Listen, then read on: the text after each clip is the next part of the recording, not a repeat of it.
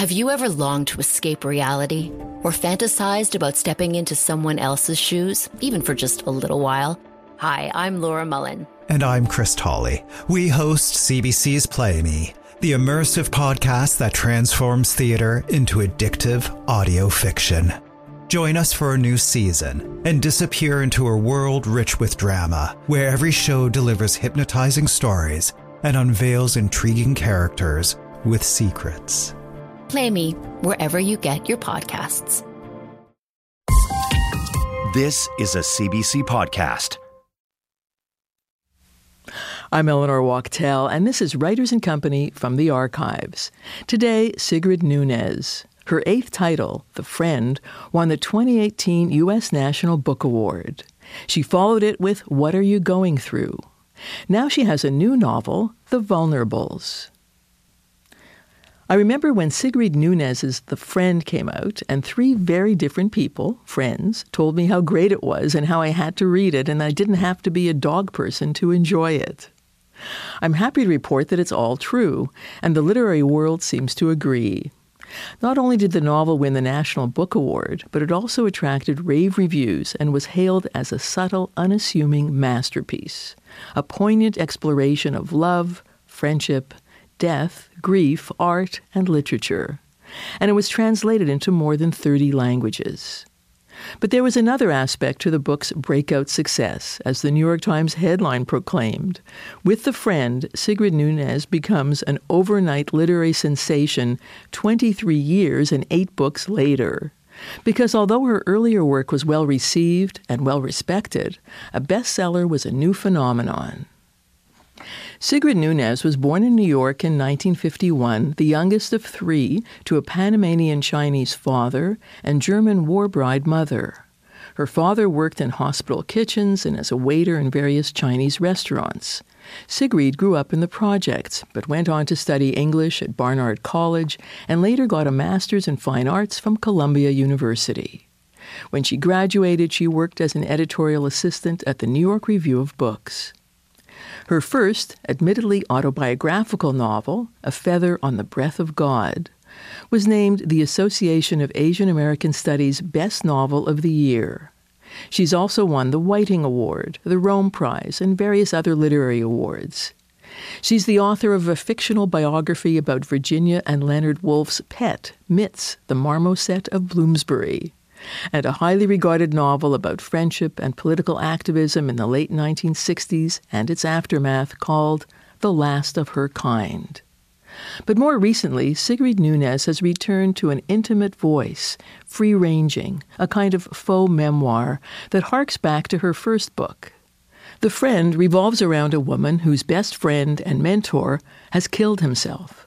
Nunez said she wanted to explore the emotional aftershock of a suicide.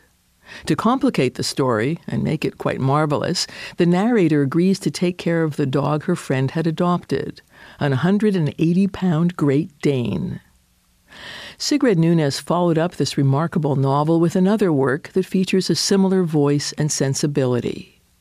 What Are You Going Through also deals with death and friendship and grief, but this time the connection is with a female friend who's dying of cancer.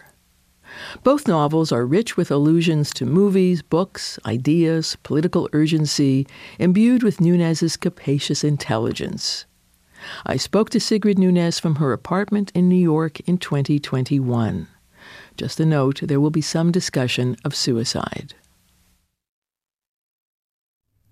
Your 2 most recent novels are kind of companion pieces. They speak to each other and to us in different ways. They also converse with other literary works, including fairy tales. What about fairy tales? Why do they have such a presence in your work? I think that it's because fairy tales were some of my earliest reading, and they were books that were read to me. So they were, more or less my introduction to literature. And from the beginning, I loved fairy tales. My mother would read them to me. Then once I learned to read myself, I would read them over and over again. I'd go to the library and come home with the red book of fairy tales, blue book of fairy tales, yellow book of fairy tales, etc. And so, that was a huge influence on me. And I think it was also because of that, that wonderful thing about fairy tales, the way they ring so true, and the way from reading them, you know that anything can happen, no matter how strange. I also love the idea of metamorphosis, which is so much a part of fairy tales, that a person could become a tree or a bird. There are always lots of animals in fairy tales, and I love stories about animals and animals themselves. So, I feel like fairy tales have always been with me and have always been an inspiration to me.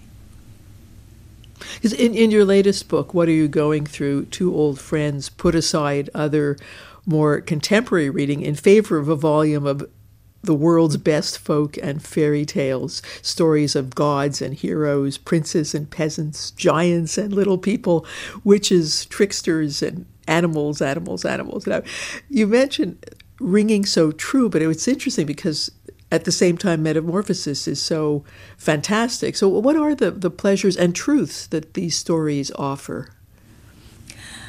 Well, there are lots of things. For example, there are these morals in general that if you behave one way, you'll be punished. If you behave another way, you'll be rewarded. I mean, like one of the basic stories from fairy tales and myth is that a stranger appears in some kind of need, very poor and troubled and desperate for a cup of water or a piece of bread or a roof for a night. And, certain people behave very selfishly and don't want to help this person, and other people behave with goodness and generosity. And then it turns out, in fact, that the person was some kind of very powerful person in disguise, a king or a god. And then there's a reward, and very often that reward will be a marriage to that person if the good person was a young woman. And in a lot of fairy tales, cleverness is rewarded. There's some kind of difficulty, some kind of challenge, some kind of test. And then, if you show a certain amount of cleverness, you win. But also, very often, you get help from some being in the animal world to help you get through the test, or some supernatural figure. But, in general, there's a kind of reality in the fairy tales because of the lack of sentimentality. I mean, bad things always happen in fairy tales, however they might end. And this is presented as the way of the world, as I say, without any sentimentality. And that, I think, is a very important idea to learn early on. Children love fairy tales in general, because they see that truth in there. They see the real world reflected in those stories. They don't really need to be protected from that in the way that adults sometimes think. The narrator in What Are You Going Through says that her own favorite story is The Six Swans from the Brothers Grimm. Is that yours too? I think that is, or at least it was, my favorite fairy tale. I was very, very taken by that for a number of reasons. There was the reason that I give in the novel, this idea that there was the one brother who remains one wing remains, so he keeps part of his swan being. But it's a very beautiful story. First of all, there's the loyalty of the sister who has been made to keep a vow of silence while all this long time passes. Her brothers have been bewitched and turned into swans, and she has to keep this vow of silence, as I recall the story. And meanwhile, she's knitting these garments for them. And when she won't break her vow of silence, she's told she's going to be burned as a witch, and she's actually on the pyre, still knitting away, trying to get that last garment done, when the swans appear, and they land on the ground around her, and she throws over them each a garment, but the last one isn't finished yet. And so that brother there was a sleeve missing, so he keeps his wing. But it's a very, very beautiful story, and I've always had a thing about swans anyway. So I think that might very well be my favorite fairy tale.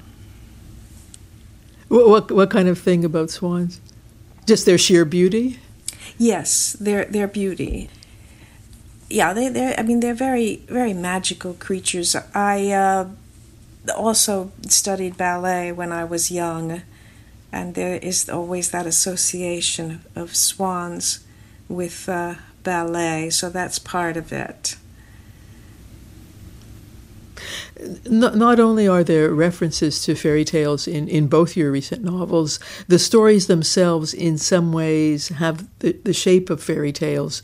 At certain moments, the central characters even look at their own experience that way. For example, when the narrator of The Friend observes that she's in one of those stories where, as you were describing earlier, a person is put to a test, one of those fables where someone encounters a stranger, could be human, could be beast, who's in need of help. Have there been times in your own life when you've imagined yourself in a fairy tale? Not since I was a very little girl, and then I wouldn't have been thinking of it as being in a fairy tale so much as being in some kind of magical situation. Like I was the kind of child who was always imagining that she was some kind of a creature, always playing pretend. Now I'm a horse, now I'm a rabbit, or the mother of my stuffed animals, and my stuffed animals came alive during the night. I remember I held on to that fantasy for a long time. That was that was a part of childhood imaginative play, imaginary friends. But it's different from actually imagining yourself in a story. For me, it was, more like imagining that this was really the way life was. I was also I remember that I associated my mother with witches, in fact, partly because she had such a way with animals, and where we lived she was so well known for being able to help animals that were in trouble that people who lived in our area would bring her. If they found a hurt animal or a stray animal, they would bring that animal to her. So I used to think maybe she was a witch. Well, the good kind, if she was a healer. The good kind, yeah, she was a healer. But also because when you're a child, you do things, you say, well, how on earth I hid that so well? I cleaned that mess up so well. How does she know? How did she know? So it always seemed to me that she had very keen senses and sort of supernatural powers, because I was totally unable to put anything over on her. She's an extremely aware person. She was very, very sharp. Sigrid Nunez, you've said your novel, The Friend, began simply enough as a story about a woman grieving for a friend who killed himself. What was it about that situation that you wanted to explore? Well, that came from the fact that around the time before I started writing that book, I was aware that any number of people that I knew had it in their heads that they might commit suicide. They weren't making a cry for help. They weren't making an attempt.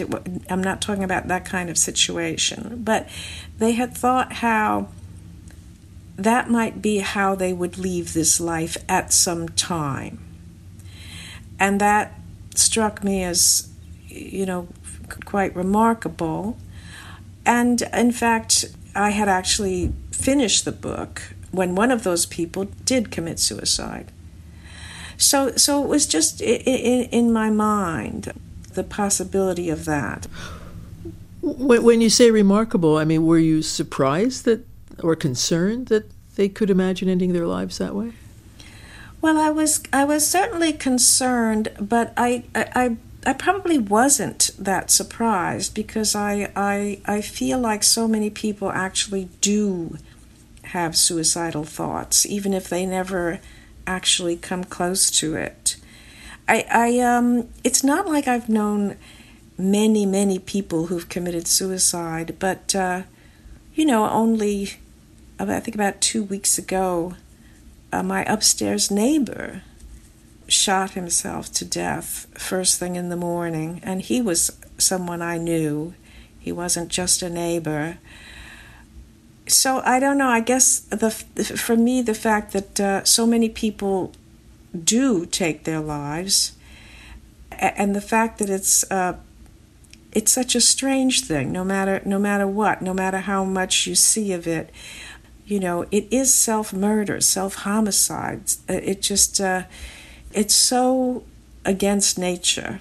And as I say somewhere, humans are the only animal that commits suicide. So I feel like it's endlessly fascinating, because it always remains a mystery, it seems to me.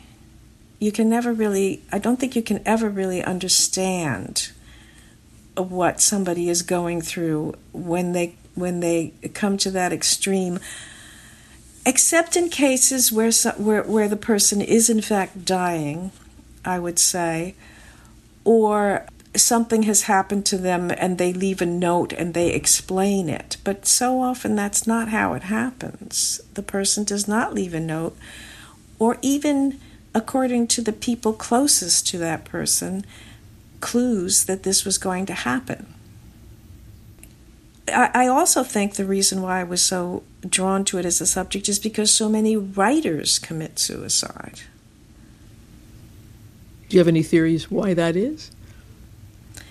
I don't really. I mean, but that's what I mean about the mystery of suicide. I mean, people say that it's partly because you have to be alone a lot in order to be a writer, but so many writers, live very, very rich social lives and have families and so on, even if they are doing their work in the morning alone.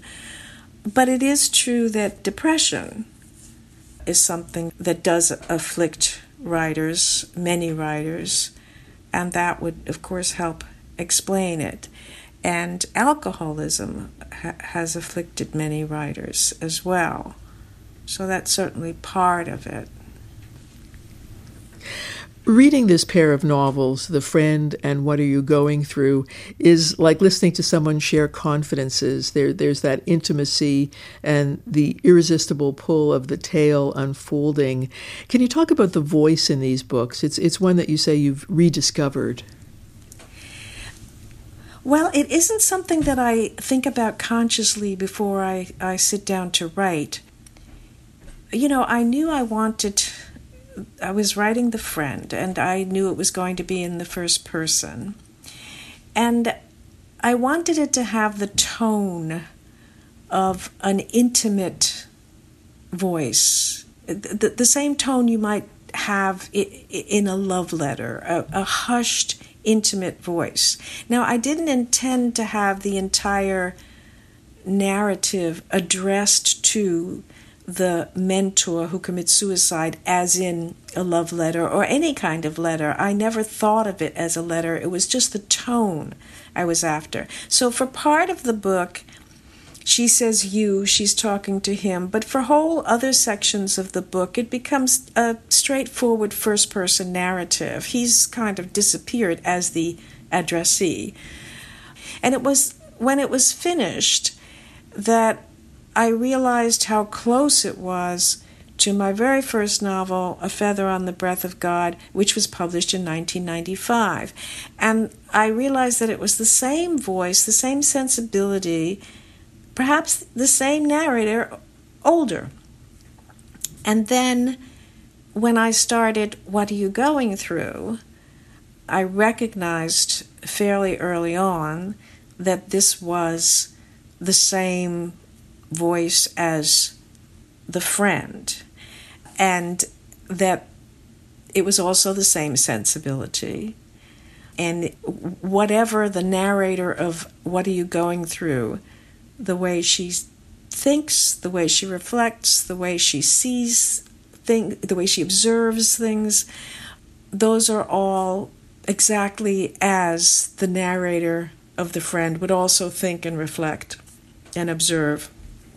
So as you said earlier on, that the two books seem to be in conversation with each other, or a pair, and that is absolutely right. Not planned, but I feel that What Are You Going Through came out of the friend. When I finished the friend, I thought, oh, I've gone all the way back to my own literary beginnings here. And is that first novel was autobiographical? So should we? I know the what happens in these novels didn't happen to you, but in terms of the person who's thinking and reflecting, and as you said it, the voice, and is that very close to your own? It is. My first book is the only book that I've written that could really be called autofiction, even though a certain amount of it is fictional. And none of the other books could be called autofiction. However, all of them have elements from my own life. All of them have some autobiography in them.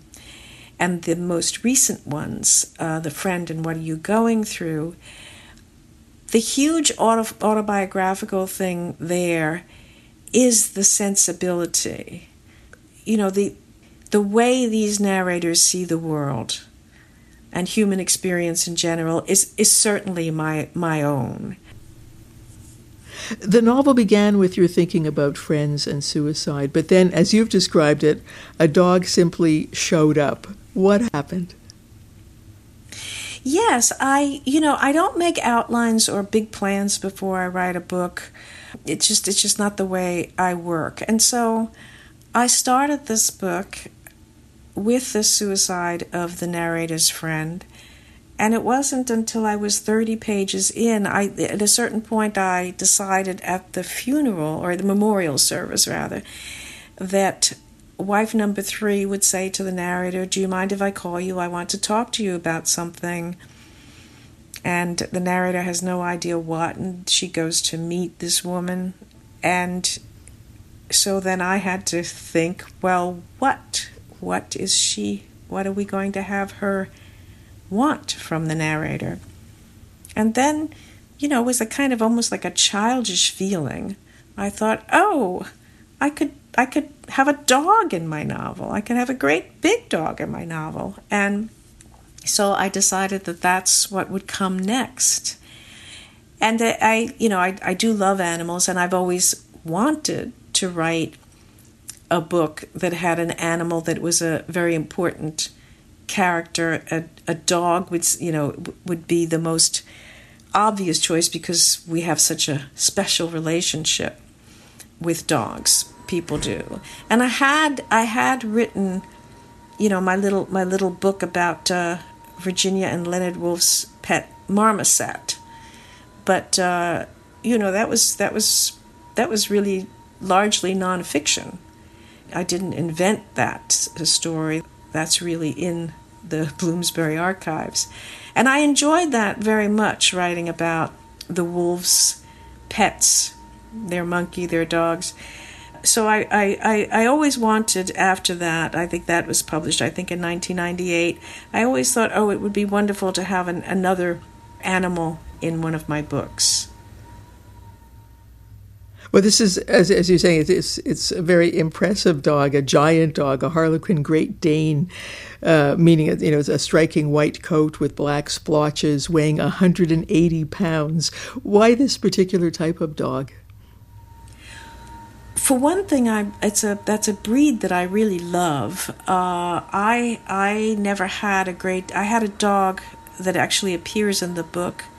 That part is autobiographical. I call the dog beau, half Great Dane, half German Shepherd. And my family got a Great Dane, but I was already out of the house by then. He was a huge, beautiful dog, not a harlequin, named Taurus.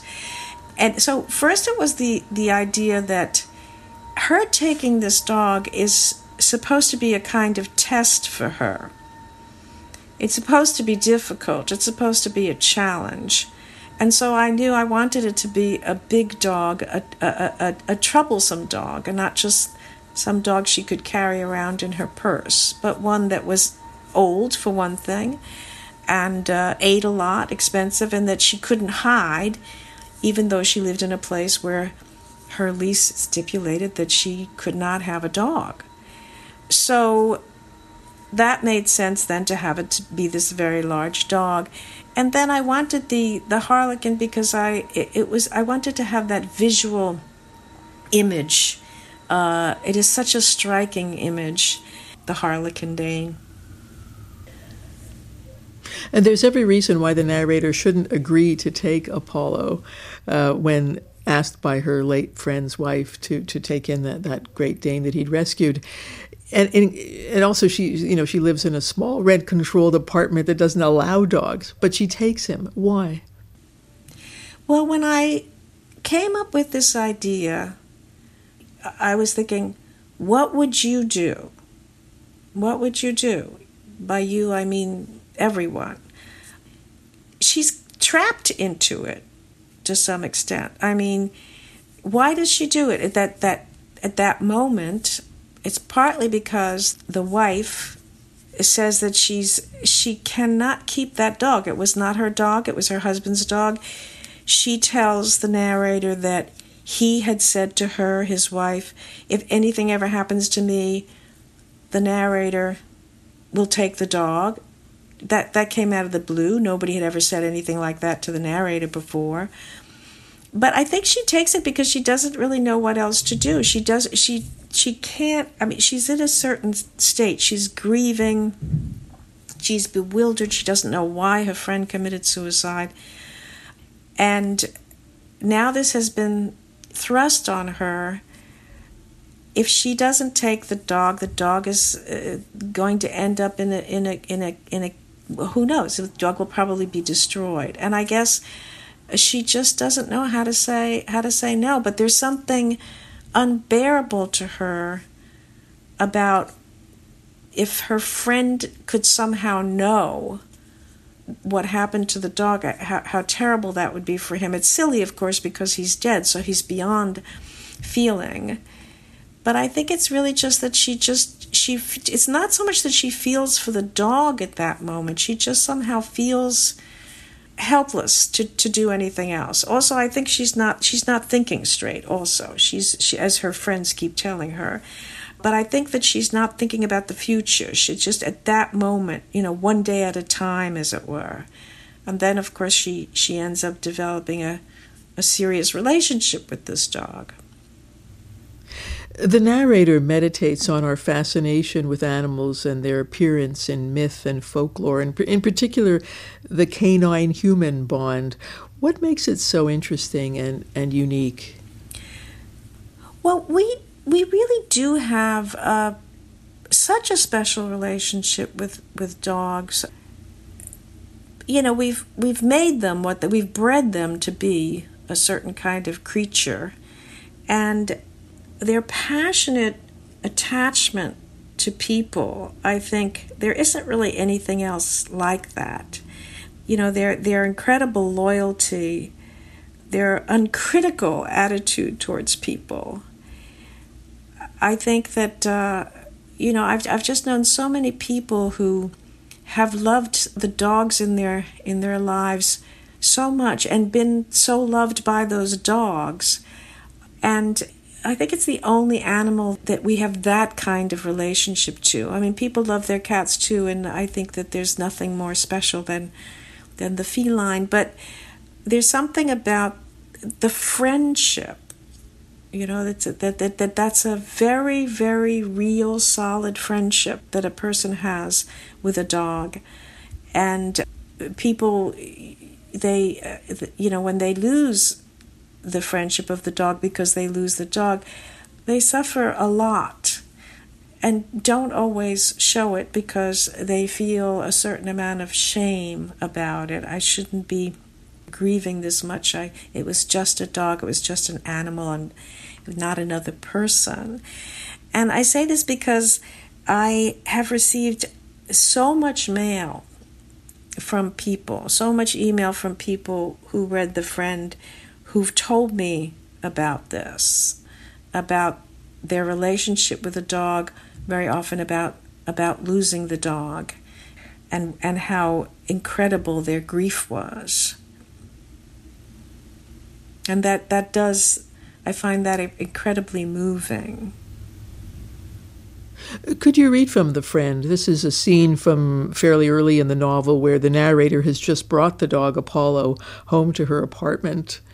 And just as there's a mention of Greyfriars Bobby, and that was a Skye Terrier who spent every night for over 14 years at the grave of his master, who died in Edinburgh in 1858.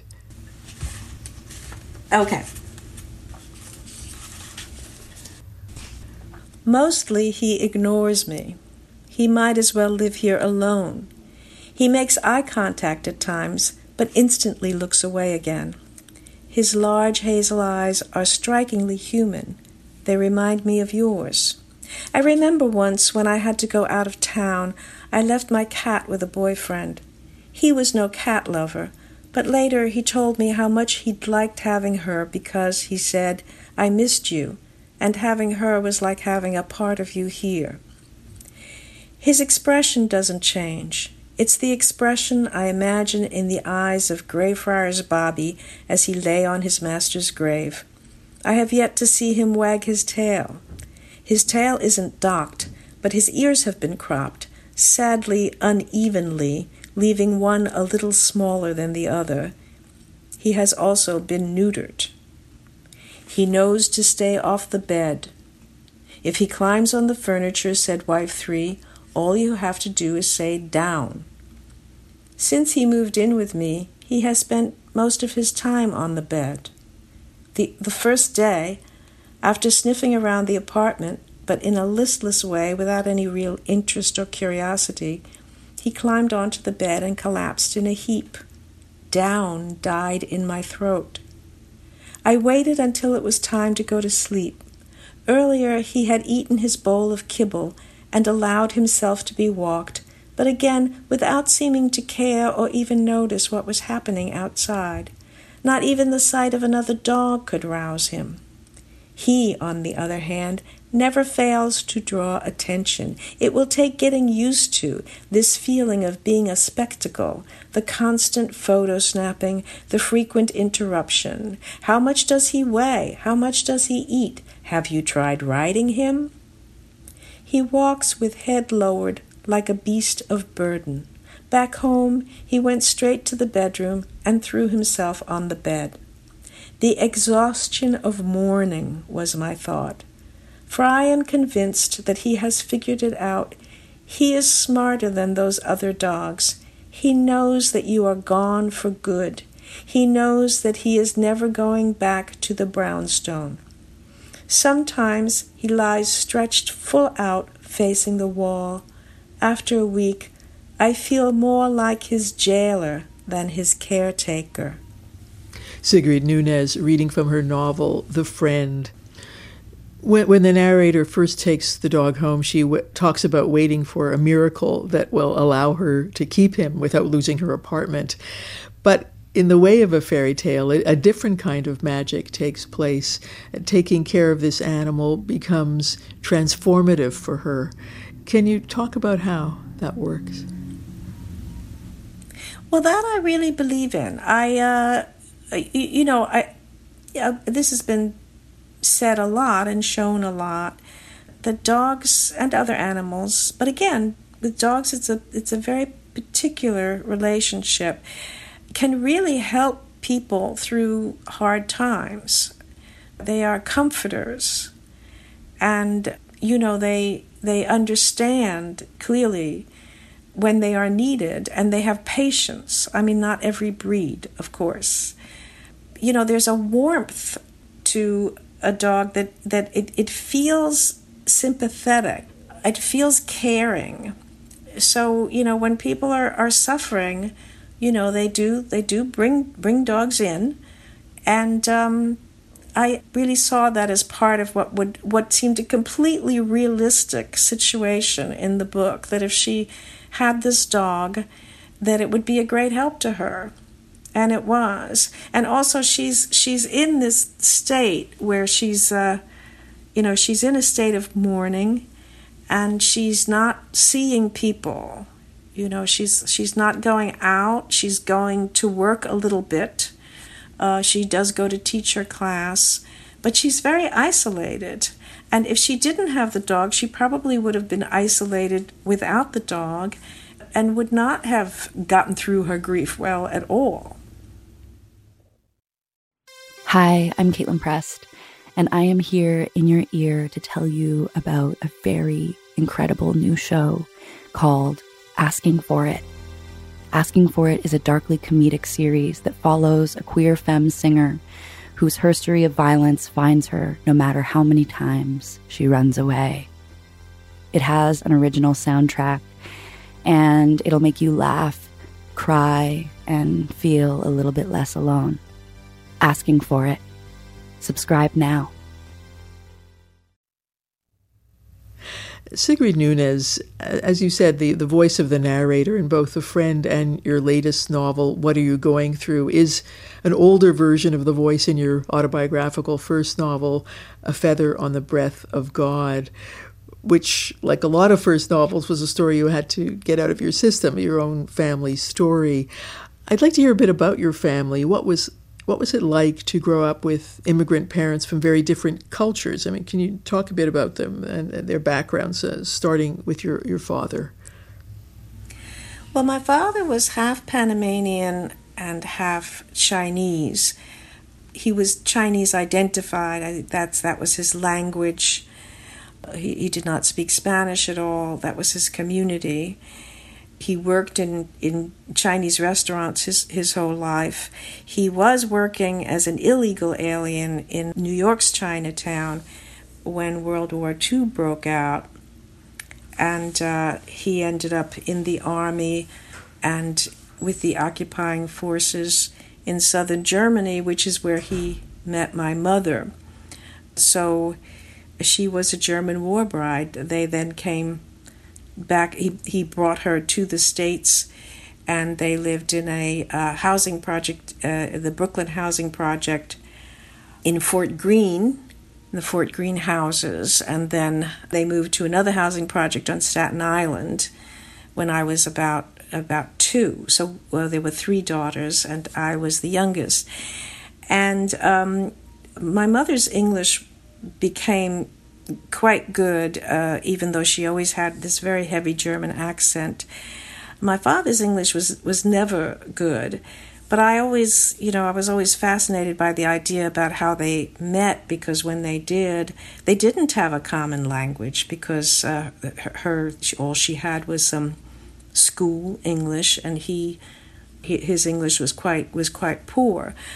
So it was a conflicted household. My mother's idea was that she had these 3 children and that the children were hers, and she wanted to raise them as little German children, even though she never taught us the language when we were young. And my father was a very withdrawn person. He worked all the time. He worked 7 days a week, and he always remained at such a distance from us. You could not get him to talk about his past, his life. So he was always a mystery to me. And that is one of the main reasons why I wanted to write about him. That book, A Feather on the Breath of God, begins the first time I heard my father speak Chinese was at Coney Island, which is absolutely true. And my sisters and I, we said to our mother, why is Daddy singing? That's the way we heard it. We had run into some Chinese men there, and they were friends of his from Chinatown. We never saw them again, nor did we ever meet any of his Chinese friends. So he had this whole separate life. And I always wondered, as I talk about this in the book, if it would have been different if we had been sons instead of daughters, or if I had been a son, if maybe there would have been more of a relationship. But it was the household was a very small apartment. Nevertheless, it was a very separate world, the worlds of my mother and father. And they did not get along. They stayed married, but I would never call it a happy marriage. It was a very unhappy marriage. So I don't know. I certainly was always closer to my mother, but it became a very painful thing as I got older, because my father died when he was 62. I was in graduate school at the time, and I just felt much later when I was thinking about him that it was too late. I wished that I had been more persistent in trying to find out more about his life when I was younger, because now all these questions would remain unanswered. I never met any of his relations. I never met any family on my father's side. Your mother, you're saying, was German. What did you know about her side of the family? Well, I met when we were very young, my mother took us to Germany, and I met my grandmother. My grandfather had died by that time. But by the time I was old enough to travel to Germany again, I just had one uncle and an aunt there. So I was never close to those relations either. But my mother was she was a very nostalgic person. And so I was always hearing about Germany, German life, German things. She did certain, for example, in the United States, we celebrate Christmas. On Christmas morning is when you open presents, but we did on Christmas Eve, because that's how the Germans do. We didn't celebrate Thanksgiving, even though here we were an American family. So, as I say, she was very, very nostalgic, and she was also very, very. She did talk a lot. She was she's the opposite of my father. She talked all the time. But I didn't really get to know my German relations either. How do you think you were affected by being aware of your mother's disappointment in her marriage? Well, I'm not sure, I saw lots of other marriages as well, and I feel like what I've seen in marriage is reflected very much in the divorce rate, which I believe here is 50-50. And I suppose, that's what I saw. It's so many marriages did not seem happy, or did not seem to work out. So, I certainly, when I was much younger, I certainly thought that I would marry at some point and have a family, but I never did. I don't think, though, that that's because of that unhappy marriage. I have two sisters, and they both married, so... but it's certainly always something that, as I say, my first book, I wrote about that marriage. That was something that did obsess me, or I wouldn't have written about it. I wanted to think and reflect about that marriage and try to figure something out and remember certain aspects of childhood and what it was like to grow up, the child of immigrants who were not from the same place. Because I think it's very different when they're both from the same world, speak the same language, have the same culture. I will say that when the book was published and I would give readings from it, quite a few Chinese Americans would say to me, your father was not as unusual or strange or odd or eccentric as you think he was. A lot of that was because of his culture, about which, I did not know a lot. For them, there was nothing unusual about the fact that he had never said to his children, "I love you." That is not uncommon among Asian parents. So, in a way, there was really nothing to do, growing up except accept it. This is the way it is, because when you're that young, you don't try to change your parents. I mean, unless you're very unusual, I think. You find yourself just having to accept it and make your own life out of it, I guess.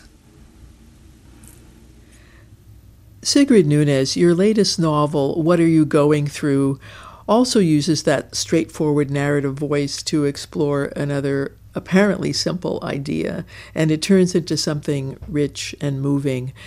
It's about friendship, love, and death, and about stories themselves. The book began, you've said, with the first line, "I went to hear a man give a talk." Could you read from the opening? Okay. I went to hear a man give a talk. The event was held on a college campus. The man was a professor, but he taught at a different school in another part of the country. He was a well-known author who, earlier that year, had won an international prize. But although the event was free and open to the public, the auditorium was only half full. I myself would not have been in the audience. I would not even have been in that town had it not been for a coincidence. A friend of mine was being treated in a local hospital that specializes in treating her particular type of cancer. I had come to visit this friend, this very dear old friend whom I had not seen in several years, and whom, given the gravity of her illness, I might not see again. It was the third week of September, 2017. I had booked a room through Airbnb. The host was a retired librarian, a widow. From her profile, I knew that she was also the mother of 4, the grandmother of 6, and that her hobbies included cooking and going to the theater. She lived on the top floor of a small condo about 2 miles from the hospital. The apartment was clean and tidy and smelled faintly of cumin. The guest room was decorated in the way that most people appear to have agreed will make a person feel at home. Plush area rugs, a bed with a hedge of pillows and a plump-down duvet, a small table holding a ceramic pitcher of dried flowers, and, on the nightstand, a stack of paperback mysteries. The kind of place where I never do feel at home. What most people call cozy, gemütlich, Hygge, others find stifling. A cat had been promised, but I saw no sign of one.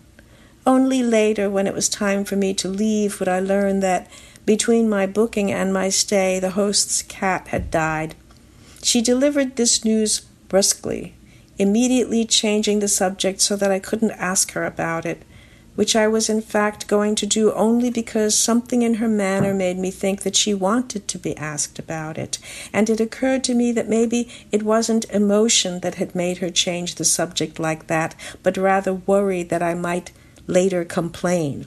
Depressing host talked too much about dead cat, the sort of comment you saw on the site all the time. In the kitchen, as I drank the coffee and ate from the tray of snacks the host had prepared for me, while she, in the way recommended for Airbnb hosts, made herself scarce, I studied the corkboard where she posted publicity for guests about goings-on in town, an exhibition of Japanese prints, an arts and crafts fair, a visiting Canadian dance company, a jazz festival, a Caribbean culture festival, a schedule for the local sports arena, a spoken word reading, and that night at 7:30, the author's talk. Sigrid Nunez reading from the opening to her latest novel, What Are You Going Through? The man we later discover is the narrator's ex-partner, and it's quite a talk he gives: cyber terrorism, bioterrorism, unmitigated disaster, arguing, among other things, against human reproduction. The narrator's ex, he has no name, he's warning about the end of things. But for her, the end of things is focused much more narrowly on her old friend who's dying of cancer, the one that she's come to visit. In your previous novel, as we've just discussed, suicide was the theme. Here it's assisted death or euthanasia. What made you want to explore this idea? Well, it's interesting because here again, I found myself saying, what would you do? What would you do? In The Friend, it was about the dog. Who's going to take this dog and the responsibility for it? And here, the question was, what would you do if someone were to ask you to help them in this way? I guess this is also something that has been on my mind, like suicide. I mean, this one experience that we all share. Everybody does have to leave this life at some point. And, I think a lot of people, especially as one gets older, you start thinking about dying. And when you do start thinking about how you might end up leaving this world, you do then wonder about, well, if I had a terminal illness and I knew for sure that there was no hope, I mean, how would I feel about euthanasia? How would I feel about taking my own life instead of going through agony and also not being myself at the end, because being in too much pain. So it's something that I have thought about, and I think most people I know have thought about it, even if they're not having big conversations about it. So as I say, I don't make plans when I begin a book, and so I certainly didn't begin there, but I did know right early on that there would be this friend who had terminal cancer, and I just let my mind go from there, one thing leading to another. The narrator is ambivalent at first about helping her friend, and her friend is not asking her to actually to help her kill herself, but just to be there with her, because other people closer to her have refused, saying that they couldn't bear it, they would try to stop her. Did you, by the end, answer for yourself what you would do, how you think you would handle it? No, I really don't know. There is something, again, very similar to The Friend. The narrator says yes because she doesn't know how to say no. I mean, there's something, this narrator in What Are You Going Through, there's a certain level of incompetence and there's a certain amount of passivity. So when she agreed, first she's horrified that she's being asked this. Then she thinks briefly about it. Then her friend says, you have a little time to think about it. But then she decides she'll do it. Then she actually changes her mind, but doesn't know how she could possibly back out now. And then her friend says, well, I'm tired, and I'm telling you, if you don't want to do it, I'm going to do it anyway. So then I don't have anybody with me, but she kind of says very impatiently, whatever. And then she decides that she will stay with her and be with her. As you say, her friend is not asking the narrator to give her the drugs or even to be there at that moment. She just wants the narrator to be with her in that house that they go to stay in and help her with these final things that she has to do.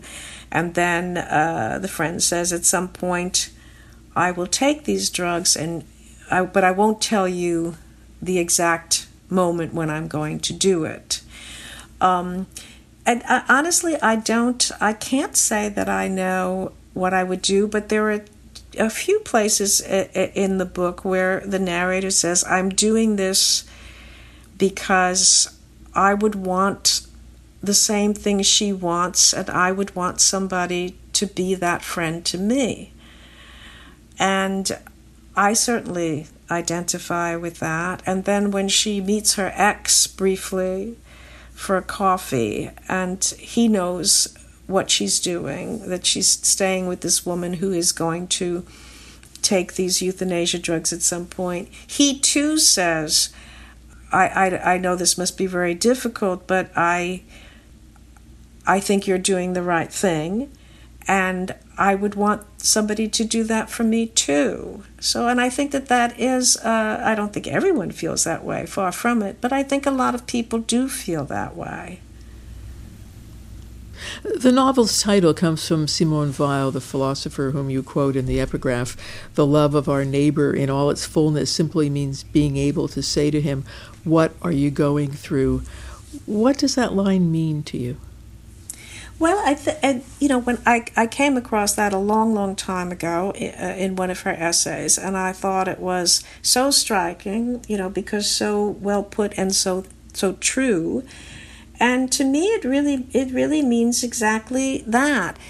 By saying to him, "What are you going through?" The implication is, I'm listening.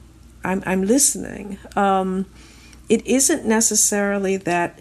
Tell me what's the trouble. What are you suffering? What's going on? I will help. I will know what to do. I'm here because you don't know what it is, and you don't know. You might be helpless in the face of whatever that person is going through.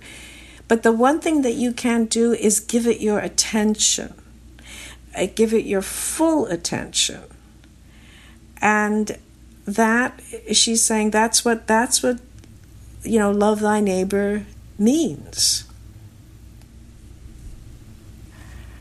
There's a refrain in this book. This is the saddest story I have ever heard, and it's the opening line from Ford Madox Ford's The Good Soldier. Perhaps more so nowadays, I'll hear someone say they don't want to read or watch something sad.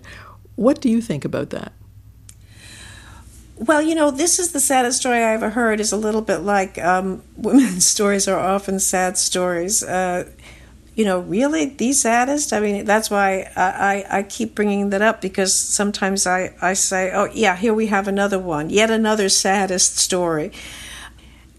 I say in the book, when these two women have watched this wonderful movie, Make Way for Tomorrow, from 1937, the director's Leo McCarey, that it's unbelievably sad. Orson Welles called it the saddest movie ever made.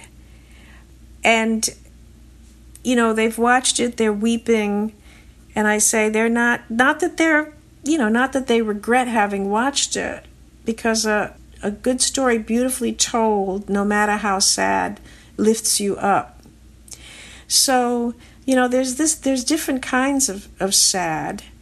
But if something is sad and meaningful and beautiful and, moving in a certain way, I think it's very uplifting. I've always felt that way.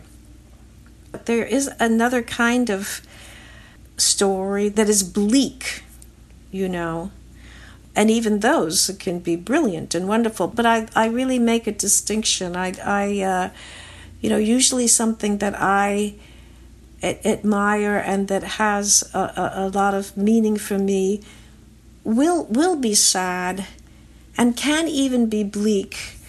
But the very fact that it has been made into something meaningful by another person, another human being, and presented to me, as look at this, see this, it isn't something I would ever want to avoid. Yeah, I could be in the most depressed mood, and I would not want to avoid it. In fact, I think it would be helpful. There is a certain kind of violence that I feel differently about. I mean, I have anxiety about watching movies in which people seriously mistreat one another or some other living being. That I do find very, very difficult. But that's not sad. That's brutal. That I have a trouble with, brutal stories. Friendship is a theme of both your recent novels, The Friend and What Are You Going Through? It's maybe not as sexy or dramatic as romance, but it's certainly rich terrain. What interests you about friendship? Well, everything. I think now, I think there are a lot of novels about friendship. But, when I was coming of age, it wasn't so common. There were, novels were generally about family and marriage and love relationships, not so much about friendship. And, the idea being, I think, that a friendship is not as important as a love relationship or a family relationship. And, to me, I think it really is. I think friendship has been undervalued in novels. And so that was just something that I was interested in. I mean, for example, it wasn't that long ago that Ferrante started writing her books about the friendship between the two Italian women that started with My Brilliant Friend. And everywhere that this was, because it was so popular and beloved and it got so much attention, everywhere people, made a big thing about the fact that it was about that friendship. That's how unusual it was for the writer to give that kind of attention to a long, long friendship between two women. And I just think it's very rich. It certainly has been for me because I've written a lot about friendship. It's great to have the chance to talk to you. Thank you very much. Thank you. Sigrid Nunez at her home in New York in 2021. If you or someone you know is struggling, you can contact Talk Suicide Canada toll-free at 1-833-456-4566 or go to talksuicide.ca for resources in your province. Sigrid Nunez's books, The Friend and What Are You Going Through, are available in paperback from Riverhead Books. Her new novel, The Vulnerables, is set during the early days of the COVID lockdown. Here, the narrator is looking after a miniature macaw parrot for a friend of a friend. Today's show was produced by senior producer Sandra Rabinovich. Katie Swales is also producer. Melissa Gismondi is associate producer, with thanks to Olivia Pasquarelli. Technical operations by Emily Chiarvesio. I'm Eleanor Wachtel. Next week, the American writer and translator Lydia Davis. From her mysterious found stories to new versions of Proust and Flaubert, Lydia Davis is surprising and memorable. Her new book, a collection of 144 short stories, is called Our Strangers. That's next week. I hope you'll join me. For more CBC podcasts, go to cbc.ca/podcasts.